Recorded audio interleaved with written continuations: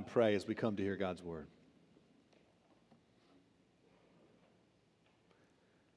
Father in heaven, we thank you for the privilege it is to assemble together freely, to worship you. And Lord, we ask you to use this time by the power of your Spirit, that as we sit under the preaching of your word, that you would work in us by the power of your Holy Spirit, Lord, that you would work what is pleasing in your sight, Lord, that you would encourage us in the hope that we have in Jesus, that you would strengthen us to walk by the power of the Holy Spirit, to strengthen and equip us to wage war against the flesh, Lord, with its desires that stand opposed to you. Lord, we pray for anyone who would be here today who does not know you, who's not yet put their faith in Jesus, that you would open up their hearts to receive your word, to put their faith in Jesus. Lord, I thank you for the privilege it is to preach your word here today, and pray for your help to preach faithfully. In Jesus' name, amen. Should Christians boast? It's the title there of the sermon in your bulletin. A good question to ask. We've even sung about boasting this morning. Should Christians boast? Well, the simple answer is no. Boasting, it's rooted in selfish ambition, selfish desire. Boasting is coveting the attention, the admiration, the respect of others.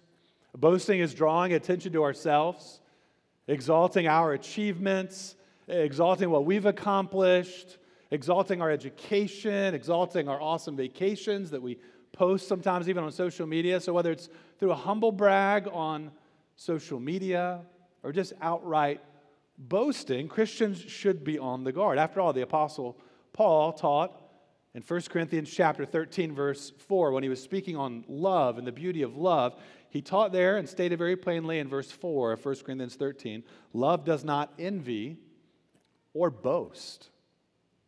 So it's not loving to boast. Therefore, Christians should not boast. But the Apostle Paul gives one exception in Galatians chapter 6.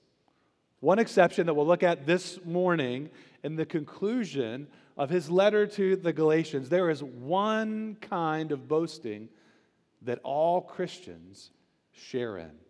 Turn with me, if you haven't already done so, to Galatians chapter 6. We're going to be in verses 11 through 18, finishing out this letter this morning. If you want to turn in the Pew Bible, if you want to use that Bible right in front of you, page 975, page 975, the best way to stay engaged in the sermon is to open up a copy of the Bible. And if you've come this morning and you don't own a Bible, then use that Bible right in front of you and then take it home with you. That's our gift to you, so keep it. Go back and read Galatians 6 later today and connect with someone here, whether it's a member around you or any of our pastors at the door afterwards. We'd love to meet you and connect you with someone who could read God's Word with you. Let me read God's Word now. Galatians chapter 6, verses 11 through 18. See with what large letters I am writing to you with my own hand. It is those who want to make a good showing in the flesh who would force you to be circumcised, and only in order that they may not be persecuted for the cross of Christ. For even those who are circumcised do not themselves keep the law, but they desire to have you circumcised, that they may boast in your flesh. But far be it from me to boast except in the cross of our Lord Jesus Christ, by which the world has been crucified to me, and I to the world. For neither circumcision counts for anything, nor uncircumcision, but a new creation. And as for all who walk by this rule, peace and mercy be upon them and upon the Israel of God. From now on, let no one cause me trouble, for I bear on my body the marks of Jesus. The grace of our Lord Jesus Christ be with your spirit, brothers. Amen. Well, the main idea that I want us to see in the conclusion to Galatians, this main idea we see in the passage is this: we boast in the power of the cross and not in ourselves. It's the one kind of boasting that the Apostle Paul commends for Christians. We boast in the power of the cross and not in ourselves. Well, the end of Paul's letter to the churches in Galatia it's different from how he ends most of his other New Testament letters. And we noted his intro was different from most of his introductions. We see the same concerned tone that was evident in the introduction here in the end of the letter as well. He's concerned for their spiritual well-being. He leaves them with one final warning about the false teachers, the Judaizers who came in very quickly after the Apostle Paul had planted those churches and had moved on. He gives them one final warning, and then he gives them one final word about the cross to point them to the true gospel of Jesus Christ. Well, as we look at this passage this morning, I want to break this outline down, into two kinds of motivation. A false motivation and a right motivation that we see here in this passage. First, in verses 11 through 13, the first kind of motivation, self-centered motivation. It's a wrong motivation, seen in the false teachers preaching a false gospel, self-centered motivation. Now, the way that letters were typically written back in the first century when the Apostle Paul was writing to the Galatians is that he would kind of give the words being dictated to a scribe who would write those words down. And that's what we think is happening here in verse 11 when he says here, "See with what large letters I'm writing to you with my own hand." Most scholars believe that it's at this moment that Paul takes the pen from the scribe and writes in his own handwriting. Now, why is he writing with large letters? We don't really know. I mean, it could be he had bad eyesight. Could be it. It could be that his handwriting just stands out, maybe even intentionally, for them to know here's something that he's writing to them. The whole letter is from him. But whatever it is, it stands out here at the end. There's something critical he wants to close with, and he's drawing attention to it in verse 11. Now, in verses 12 through 13, he takes this final opportunity to condemn the false teachers there that were troubling the many churches in Galatia. And in Paul's final warning, he points out the selfish motive of these false teachers known as the Judaizers. Their ministry, simply put, was motivated by a fear of people. Not a fear of God, a fear of people, being concerned with what people think. And this fear of people, it showed itself in two ways. One, they sought to avoid persecution for preaching the cross. And number two, they desired to receive praise. Two ways of pleasing people. Avoiding their harsh judgment, but also kind of receiving accolades and praise and acceptance from people. And what's sinful about that is we're called as Christians to fear God, to be most concerned about His evaluation, His judgment, punishment that would come from His hand. We're called to look to Him to find joy and to operate in reverence and obedience to His commands. Well, the Judaizers, they were not preaching the cross of Jesus Christ. As we've seen throughout this letter, they were preaching the law of Moses. Jesus plus the law of Moses. The gospel plus the Old Testament law. And they were demanding that the Galatian believers who were Gentiles become Jewish in order to truly be counted as God's people. So basically saying, okay, it's enough, you've been baptized, not enough rather, that you've been baptized and put your faith in Jesus. You also need to be circumcised and bring yourself under the Old Testament law of Moses if you truly want to be counted as God's people. At the end of verse 12, Paul notes their motivation. They do this only in order that they may not be persecuted for the cross of Christ. They changed the message, added something to the gospel, and one part of their motivation was to avoid persecution. It was self-protection. They changed the message for their own well-being. They weren't preaching the cross of Christ. They were preaching circumcision. Now, Oakhurst Baptist Church, as we conclude this letter, it's important that we look at the original audience that a letter was written to. That's what we're going to do in all of Scripture. And then we want to consider the present audience, because we know that God's word is for all people of all time. He's given His word to us as a church this morning. And we need to consider our takeaways from this letter in Galatians. So I want to include some reminders throughout this final sermon, some final reminders and takeaways for us as a church. Here's the first one, an important reminder for us as a church. Preaching the cross will bring persecution. It's a timely one to remember even before Thanksgiving. Because many of us are going to go be with friends and family members. You might go back home to people that think that your faith in Christ is absurd. And maybe they don't want to hear it from you again, but you love them. And you feel burdened for them, rightly so, to share the good news of Jesus. It's important to have right expectations. Certainly, we should expect there will be some who receive the gospel of Jesus Christ. I mean, just look at this church. Full of testimonies of people who, by God's grace, maybe in your former life, you used to laugh at the gospel and think it was ridiculous, but at some point, the Spirit of God humbled you to put your faith in Jesus Christ. Look at this church.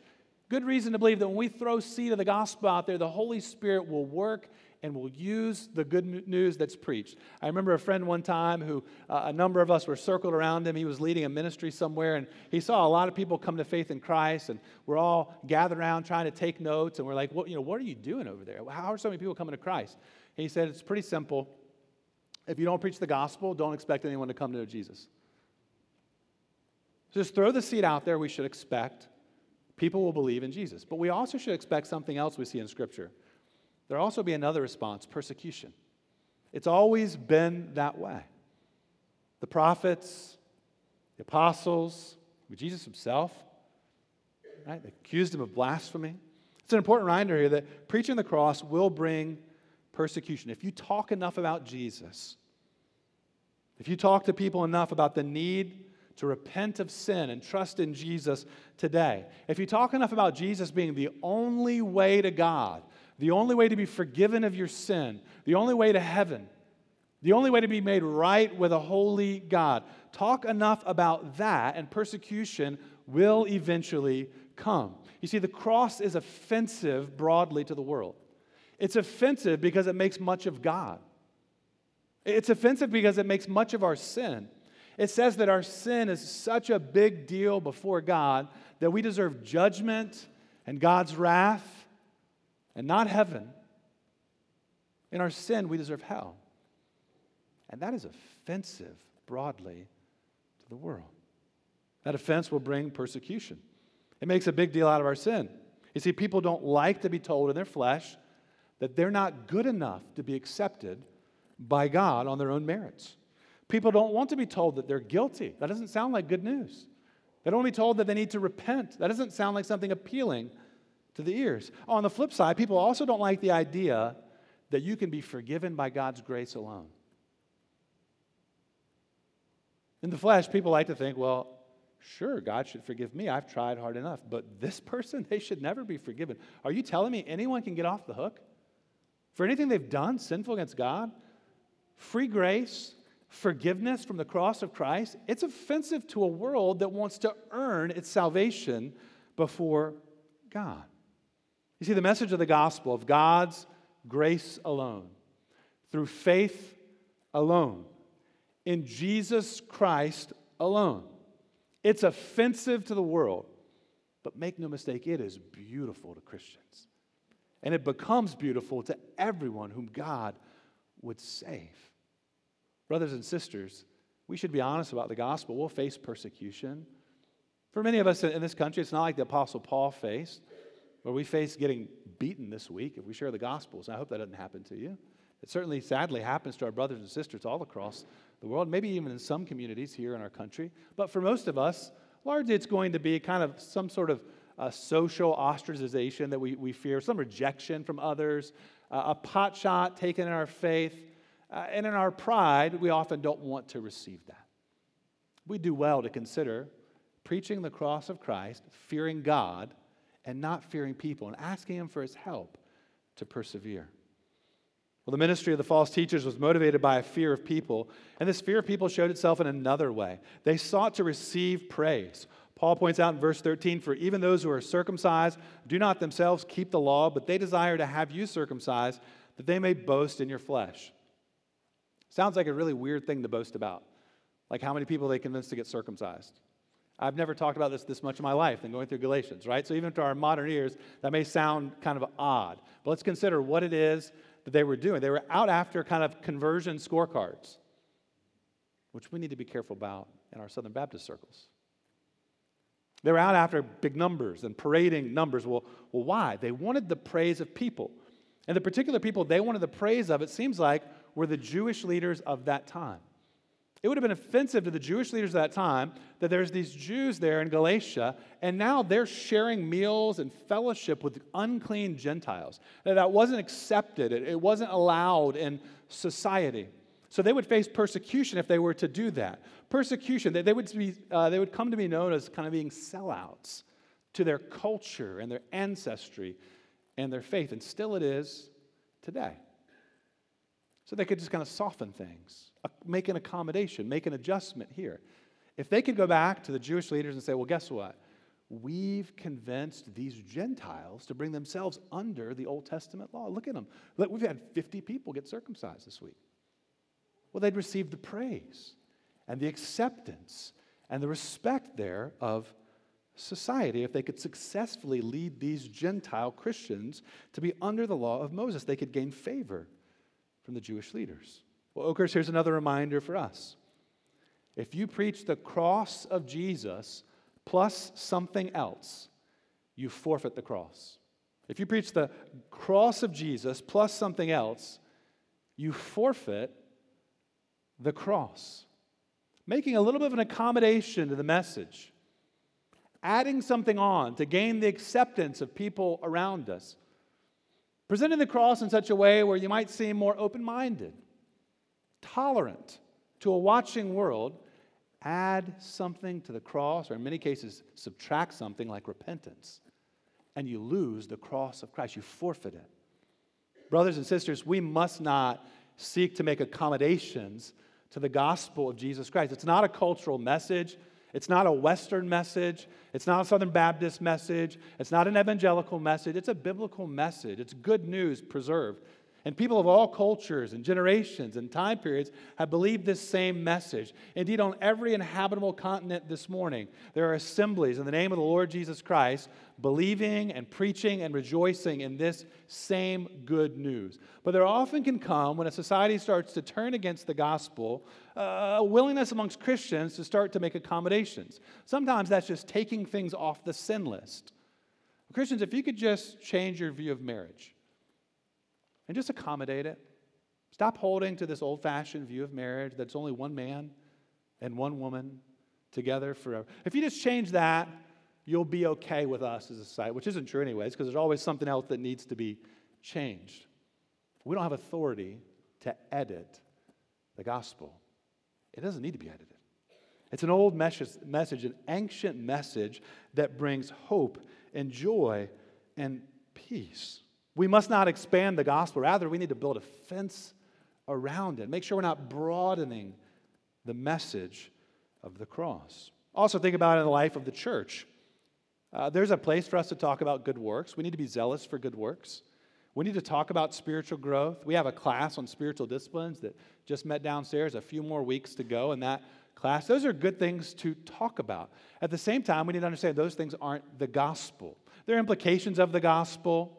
It's obedience that's in line with the truth of the gospel, but we need to make sure that we never move on from the gospel as a church.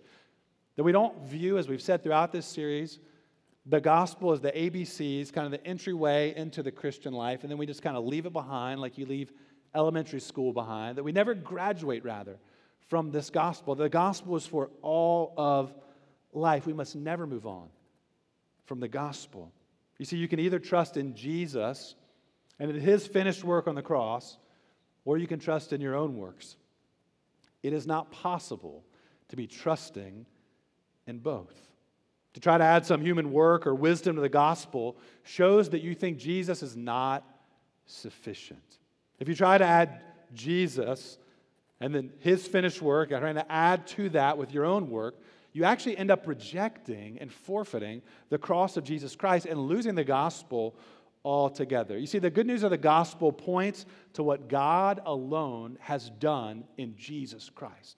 What He's already done, the greatest work that needs to be done, it's already been finished. We look back every Sunday and remember the greatest work that has ever been done. Jesus paid it all. It wouldn't be good news this morning if we just sang Jesus paid a part. Jesus paid some of it. Think about the burden that would be on you. Now leave here and go pay the rest. He did 50%. Go take care of the other half on your own. Rather, we delight and rejoice in the good news of Jesus. He paid it all. His finished work on the cross, His resurrection from the dead is sufficient to pay for the penalty of your sin against a holy God, if indeed you would trust in Him. Nothing needs to be added to the cross of Jesus Christ. His work was finished, fully sufficient. Nothing needs to be changed, and therefore, the necessary response is to believe in Jesus. If you've come this morning and you've not yet done that, this is a great morning to do it, to put your faith in Jesus. That's something you can do today. Talk to your parents that you came with this morning. Talk to someone around you. Talk to any of our pastors at the door afterwards. You can put your faith in Jesus today. And for those who already have, we can rest and rejoice in Jesus. Let's look at a second kind of motivation in verses 14 through 18. A second kind of motivation, cross-centered motivation. Verses 14 through 18, cross-centered motivation, a proper motivation.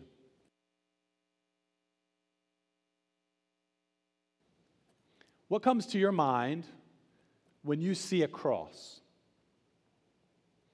You've already seen a few this morning. We see crosses all over the place in Charlotte. Right? You saw one on our church sign on the logo drive-in this morning. It's there on the logo, printed on the front of your bulletin. Up on the steeple of our church, there's a cross. Some of you may have a cross as a piece of jewelry right now that you're wearing around your neck. To our modern eyes, it's a religious symbol. It's a religious symbol of Christianity. It doesn't stand out too much to us in Charlotte. We're kind of used to it, the cross. But consider what the image of the cross meant to the average person living in the first century. The average person living in the region of Galatia, where this letter was addressed. The cross was an instrument of Roman execution. Like if you saw a cross and you were going down the road in the first century in Galatia, you would stop like, what's going on here? Are the Romans here ready to execute and publicly kill people? The cross was an emblem of shame. The cross was an emblem of suffering, a place for public criminals to publicly be humiliated. The cross is a form of execution that would not be permitted in the United States of America. So horrific, so devastating, cruel, and unusual punishment, most certainly. In this respect, the cross is a horrifying image. Yet, for those who put their faith in Jesus Christ, the story of our crucified Savior gives us reason to rejoice in an image that the world finds horrifying. In verse 14, we read Paul rejoicing. And one of the most beautiful passages, certainly in Galatians, but maybe in all of the New Testament. I love this verse, Galatians 6, verse 14. But far be it from me to boast, except in the cross of our Lord Jesus Christ, by which the world has been crucified to me, and I to the world. This word boast, it means to make much of, to rejoice in, to glory in. The false teachers in Galatia, they boasted and made much of their own accomplishments. But Paul boasted in what Christ accomplished on the cross. Paul says, but far be it from me to boast. So stay far away from boasting. But here is that one exception.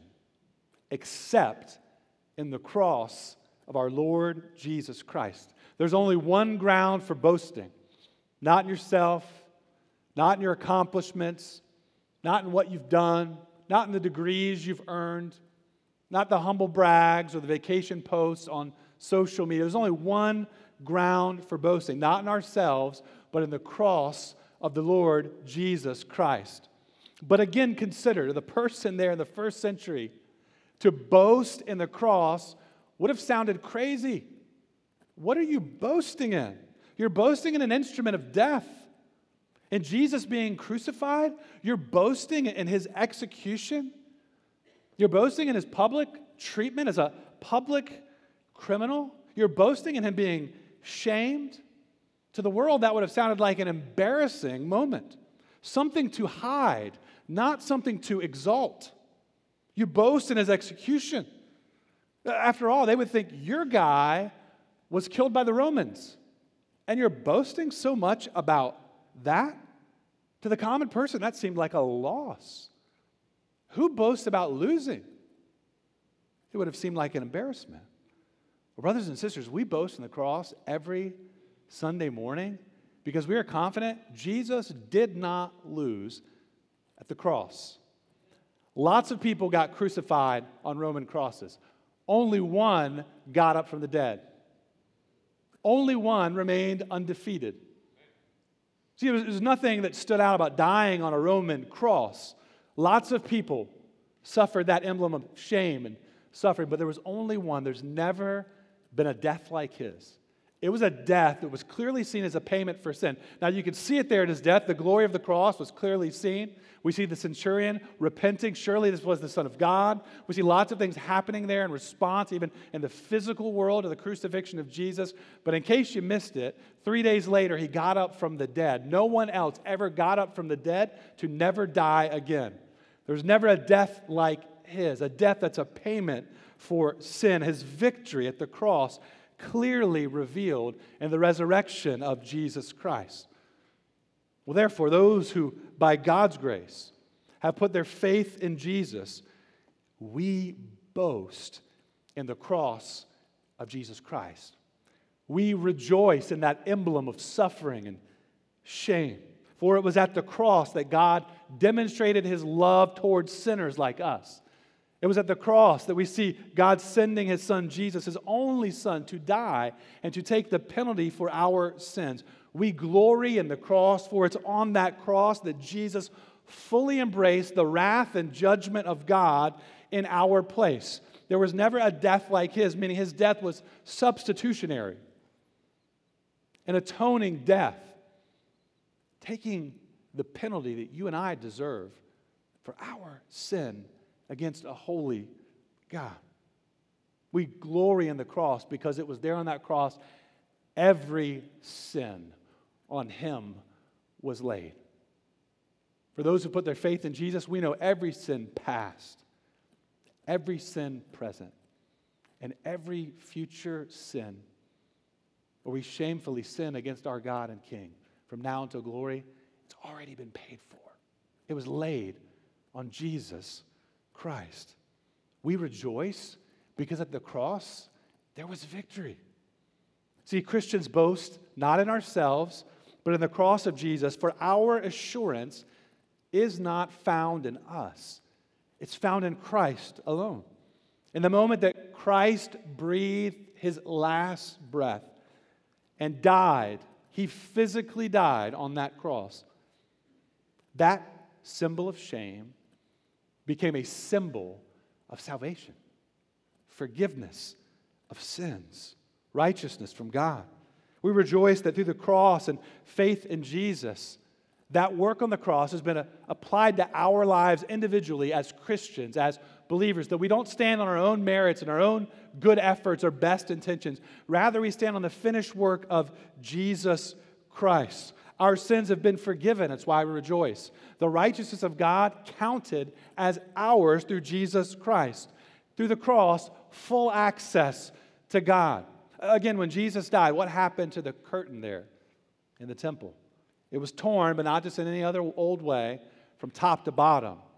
They're revealing access to God fully granted to those who would put their faith in Jesus. We rejoice in the cross because it's only through the cross of Jesus Christ that we have been set free to live and to love as we ought in a way that honors God. We boast in the cross, for it is only through the death and resurrection of Christ that we're accepted by a holy God. In other words, he is all that we have, and he's all that we need. You see, what you boast about reveals where your confidence is. Boast in your achievements. It reveals your security, where you're trying to find it at least, is in what you've done, what you've accomplished. And when you feel insecure, you start to make sure people know about those things. Here's what I've done. Here's what I've been. Here's the degrees that I earned. Here's the good things that I've done. It's real easy to impress men in their 40s. Just talk about your career. Talk about your vacation home. The average guy will get pretty impressed with that. It's easy to kind of boast in yourself in that way. It reveals where your confidence is. Well, consider your confidence is either in Jesus or it's in something else. And therefore, you cannot boast in Jesus plus something else. You can either boast of your work or Christ's finished work. You can either boast in your righteousness or in the righteousness of Christ. You can either boast in your own obedience or in the perfect obedience of Jesus. You can either boast in what you have done, or you can boast in what Christ alone has done. That's the boast of a Christian. Christians boast in Jesus. For our confidence is not found in what we have done, but in what Christ alone has done for us on the cross. We deserve eternal judgment from God, hell, wrath, condemnation. But we rejoice that there is therefore now no condemnation for those who are in Christ Jesus. We've been set free by the blood of Christ. We've received forgiveness and eternal life in Jesus. You see, Christian, the proper response to all of that, to that word of the cross, is to boast, is to rejoice in what Christ alone has done for you. Boasting in the cross means that all glory goes to Jesus because He alone is worthy. Think about the good news of the gospel. Again, it declares Jesus paid it all. We were boasting and rejoicing and making much of Jesus when we sang, "For nothing good have I, whereby thy grace to claim. I'll wash my garments white in the blood of Calvary's Lamb." We were boasting as we sang in "When before the throne, I stand in Him complete. Jesus died my soul to save. My lips shall still repeat. Jesus paid it all to Him I owe. You can only sing that and mean it if you've truly trusted in Jesus. OBC, here's another reminder. All of life is worship, and therefore all of life is for boasting in the cross of Jesus Christ. Think about it. All of life is worship, and therefore all of life is found boasting in the cross and making much of Christ. Certainly, I just mentioned we do that together in our life as a church every Sunday morning. Consider this morning how we sought to make much of Christ. That's the aim of this gathering and this Christian assembly. The aim of it is to make much of Jesus and not ourselves. That's why we regularly pray prayers of confession and praise and thanksgiving. It's why we regularly come and lift up requests in the name of Jesus. It's why we sing songs. Singing songs is not a Southern thing. It's not a Western thing. Thankfully, it's not just for people who sing really well, because then a lot of us would be excluded from singing. Rather, we're all commanded to sing and all expected to sing. It's part of our worship. It's part of our ministry to one another. And what we're singing about is Jesus Christ, what He's done for us. And again, consider how weird it must sound. First off, there's not a lot of places outside of some public concerts where they engage in public singing. This is one of the few places in modern day where people get together regularly and publicly sing. But consider how weird it must seem to the rest of the world what we sing about every Sunday. The cross of Jesus Christ, blood, nails going through His hands, the wrath of God, sin. We sing about sin every week. We sing about forgiveness found only in Jesus. And of course, we sing about His resurrection from the dead. That sounds really strange to people. A guy got up from the dead. In fact, I heard a video this week, a political commentary, and it had to do with a reporter, one reporter that was talking about the new Speaker of the House, who happens to be a Southern Baptist. He's an evangelical Christian. And the reporter said, wait a minute, this guy's an evangelical. So he thinks that Jesus rose from the dead? So he thinks that a guy was dead and he got up? And listening to that was just a reminder to me, yeah, the world thinks we're crazy for this. They're okay if we do good things and we feed people at Thanksgiving and try to be nice to our neighbors. But start talking about a dead guy who got up from the dead and then start telling everyone they need to repent and believe in Him, it's going to seem bizarre. Persecution will certainly come. We're called, though, part of boasting in the cross, we're called to evangelize. I can't think of a more immediate practical application in our lives individually than to evangelize. And even though we may feel like our reputation's on the line, and I got to talk with some of our ladies recently who are going through a book, J.I. Packer's Evangelism and the Sovereignty of God, wonderful book, would commend it to you. It's downstairs for sale. And we just kind of were dealing with the question, like, what do you do with fear? And I wanted them to know, I've yet to meet the person who has no fear when evangelizing. I've just yet to meet them. I've heard it play. This fear is kind of like a blinking red light that tells you, keep going. Like, there's fear, there's some danger here, but your reputation is not primarily what's on the line. We're talking about the reputation of Jesus. And we want others to know who he is, how great he is, how wonderful he is. I can't think of a better, immediate, practical application than evangelizing and sharing the good news with those around us.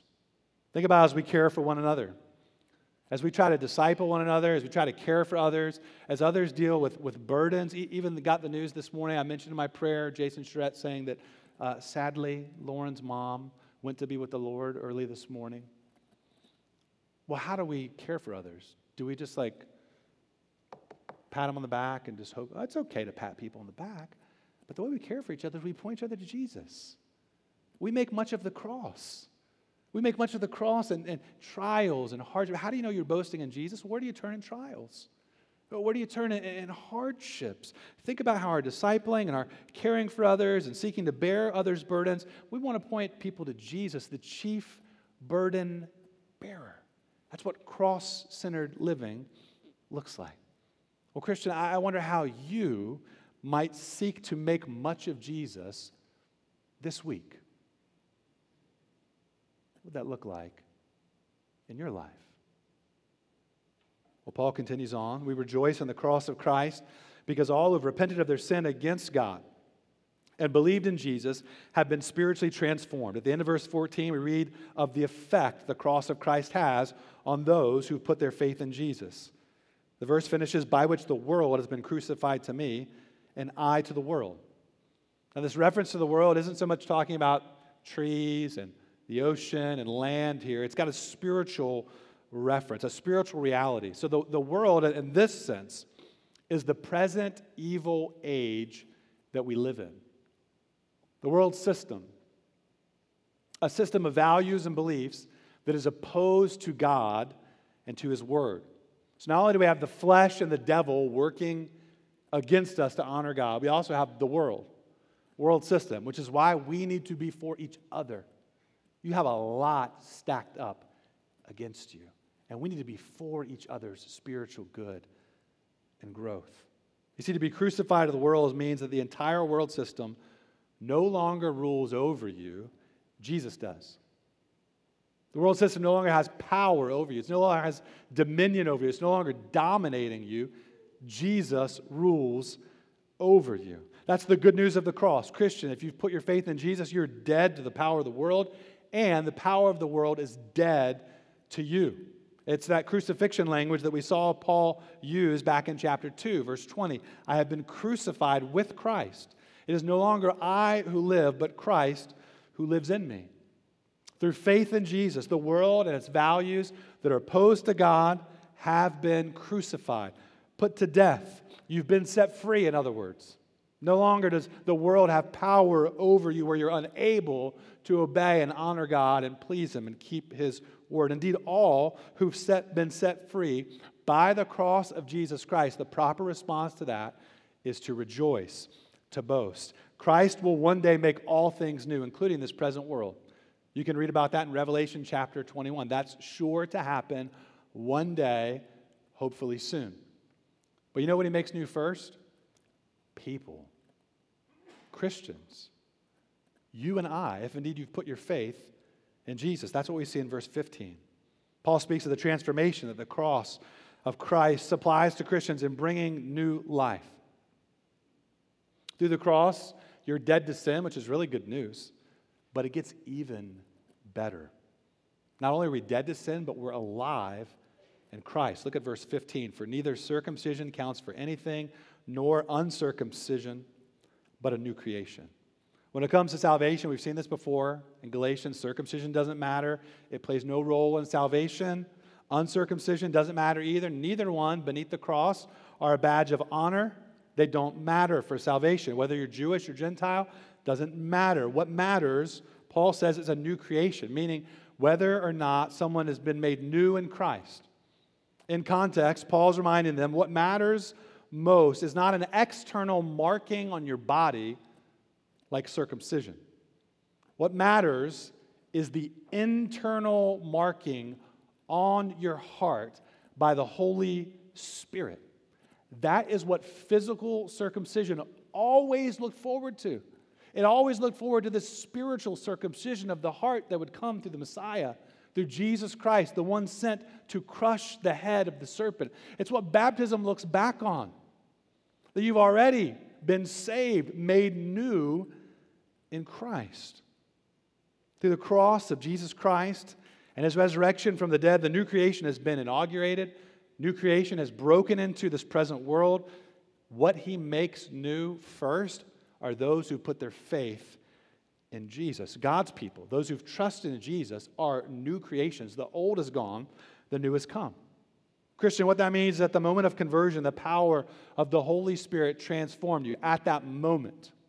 Taken from dead in your sins to alive in Christ, a new creation, meaning a whole new person. He transforms you from the inside out to give you new desires. Circumcision was trying, at least the Judaizers were trying to use it to change people from the outside in. The Holy Spirit of God makes new creations, changing us from the inside out. What does that look like? Well, by God's grace and the power of the Holy Spirit, we have new desires. We love what we see in God's Word. We're passionate about what we see in God's Word, the name of Jesus. We care about obedience and holiness. We have new loves and we have new hates. We start increasingly to hate doing the things and saying the things and thinking the things that dishonor God. You used to love sin, Christian. Now you grieve it. You still struggle with it. You're still harassed by temptation, but you grieve it.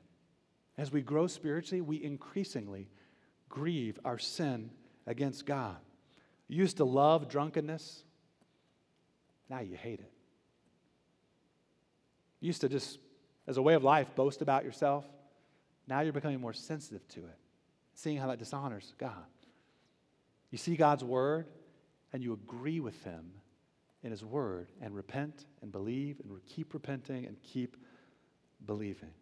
Everyone who's been made a new creation receives the blessing of verse 16. And it's for all who walk by this rule, peace and mercy be upon them and upon the Israel of God. That word rule, it means standard. So the rule or standard for who is counted as the people of God is not the outer work of circumcision. There's a new rule. The inner work of the Spirit in which you've been made a new creation in Christ, that is the standard for being counted amongst the people of God. Faith in Christ, inner work of the Spirit, not the outer work of circumcision, which is why Paul refers to the blessing of peace and mercy being upon the Israel of God. This is the only time in the New Testament we see this reference, the Israel of God. And there's a lot of debate amongst scholars. Again, I get a week to look at this. I do. These guys wrestle with this for 10 years and still come out unsure. I think, though, the best way to take it is just put it in context with the whole letter. The point Paul's been making is that the true Israel, the true people of God, are those who've repented and put their faith in Jesus Christ. That's who's been made new creations through faith alone in Christ alone. They are counted as the Israel of God, or the people of God, the church. Those who've been made new in Christ, they found shalom, or peace with God, found mercy and kindness, all of our sins being forgiven in Jesus Christ. I think he's saying to the church, you are the Israel of God. You're His people through faith in Christ. And the final blow of the hammer, there in verse 17, Paul's directly confronting circumcision. Look at verse 17. From now on, let no one cause me trouble, for I bear on my body the marks of Jesus. False teachers taught you needed to mark your body and be circumcised to be made right with God. Paul says to the false teachers, don't trouble me. Enough already. You want to talk about outward markings on the body. It's almost like he's lifting his shirt. And he's pointing to physical markings on his body from persecution. He's saying, you want to talk about marks and evidence of knowing God? Look at the marks of my suffering. His life was marked by a willingness to suffer for Christ. The physical marks that he bore, he suffered beatings and imprisonment, stoned and left for dead. Why? Because he was boasting in the cross of Jesus Christ. The false teachers promoted their mark of circumcision in order to avoid the mark of persecution. Their lack of marks revealed their selfish motivation and therefore their false message. And on the other hand, the presence of the marks of Jesus and suffering on Paul's body authenticated his ministry and his message. Persecutions, beatings, imprisonment would not stop him from boasting in the cross. Indeed, through his persecution, the cross of Christ was magnified and exalted. You see, every Christian boasts in the cross of Christ. As a result, every Christian will face persecution for the cross of Christ. The Christian life is not easy. So how do you persevere? How do you continue? How do you continue boasting in the cross? How do you continue waging war against the flesh day after day? Well, the same way that you started, by the grace of Christ with you. Paul began this letter with grace. He ends with grace in verse 18. The letter closes with a final benediction that serves as a word of encouragement. The grace of our Lord Jesus Christ be with your spirit, brothers. Amen.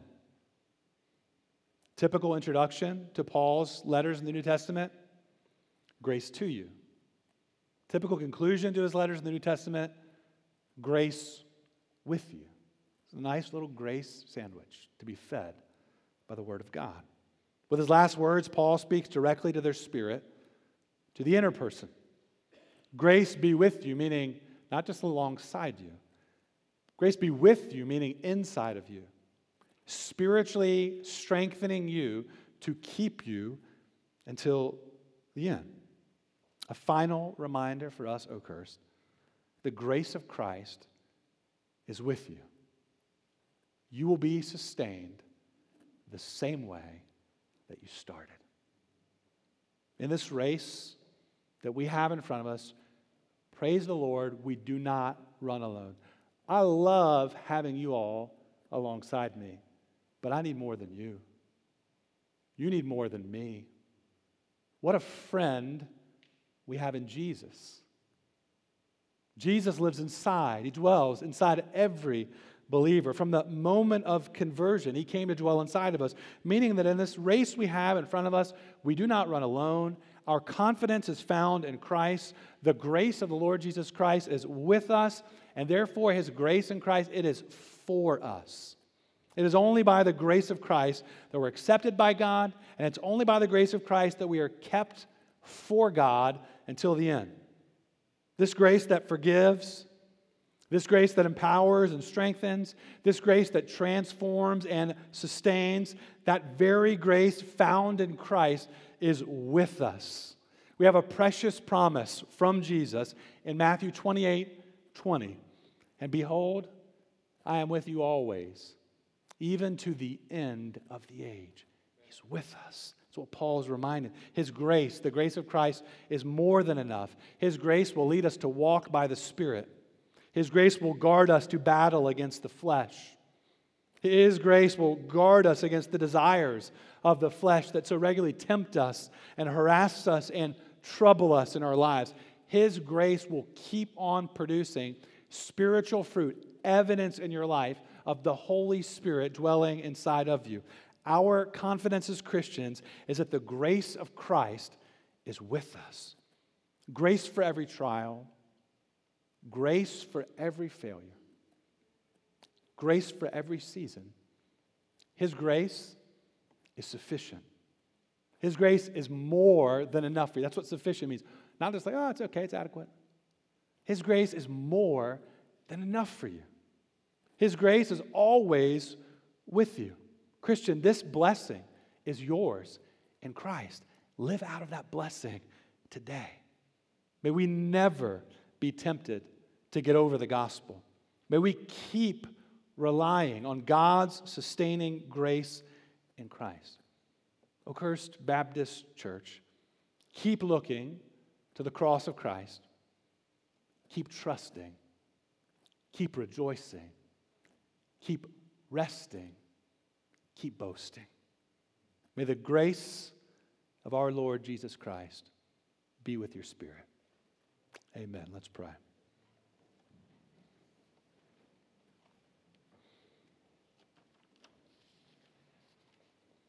Father, we thank you for these weekly reminders that we share in together as a church of your grace, that your grace is sufficient in Christ. These regular reminders we have of your love and your care for us in Christ, the promises that you've given us in Christ. And so we ask, Lord, that you would strengthen us spiritually. Lord, I pray you'd turn our eyes and our minds and hearts to you, that we would trust you more. Lord, we pray for rest and for comfort, that you would draw near to us by the power of your Holy Spirit. Lord, we pray that as we close out this letter, that the truth that we've heard, that you would take it and impress it upon our hearts. And we pray that we would remember the truth of your word, that we would live in light of it, that you would bring the fruit of wisdom in our lives by the power of your Holy Spirit. Lord, we pray you'd bring rest and rejoicing more and more in our minds and hearts. In Jesus' name we pray. Amen.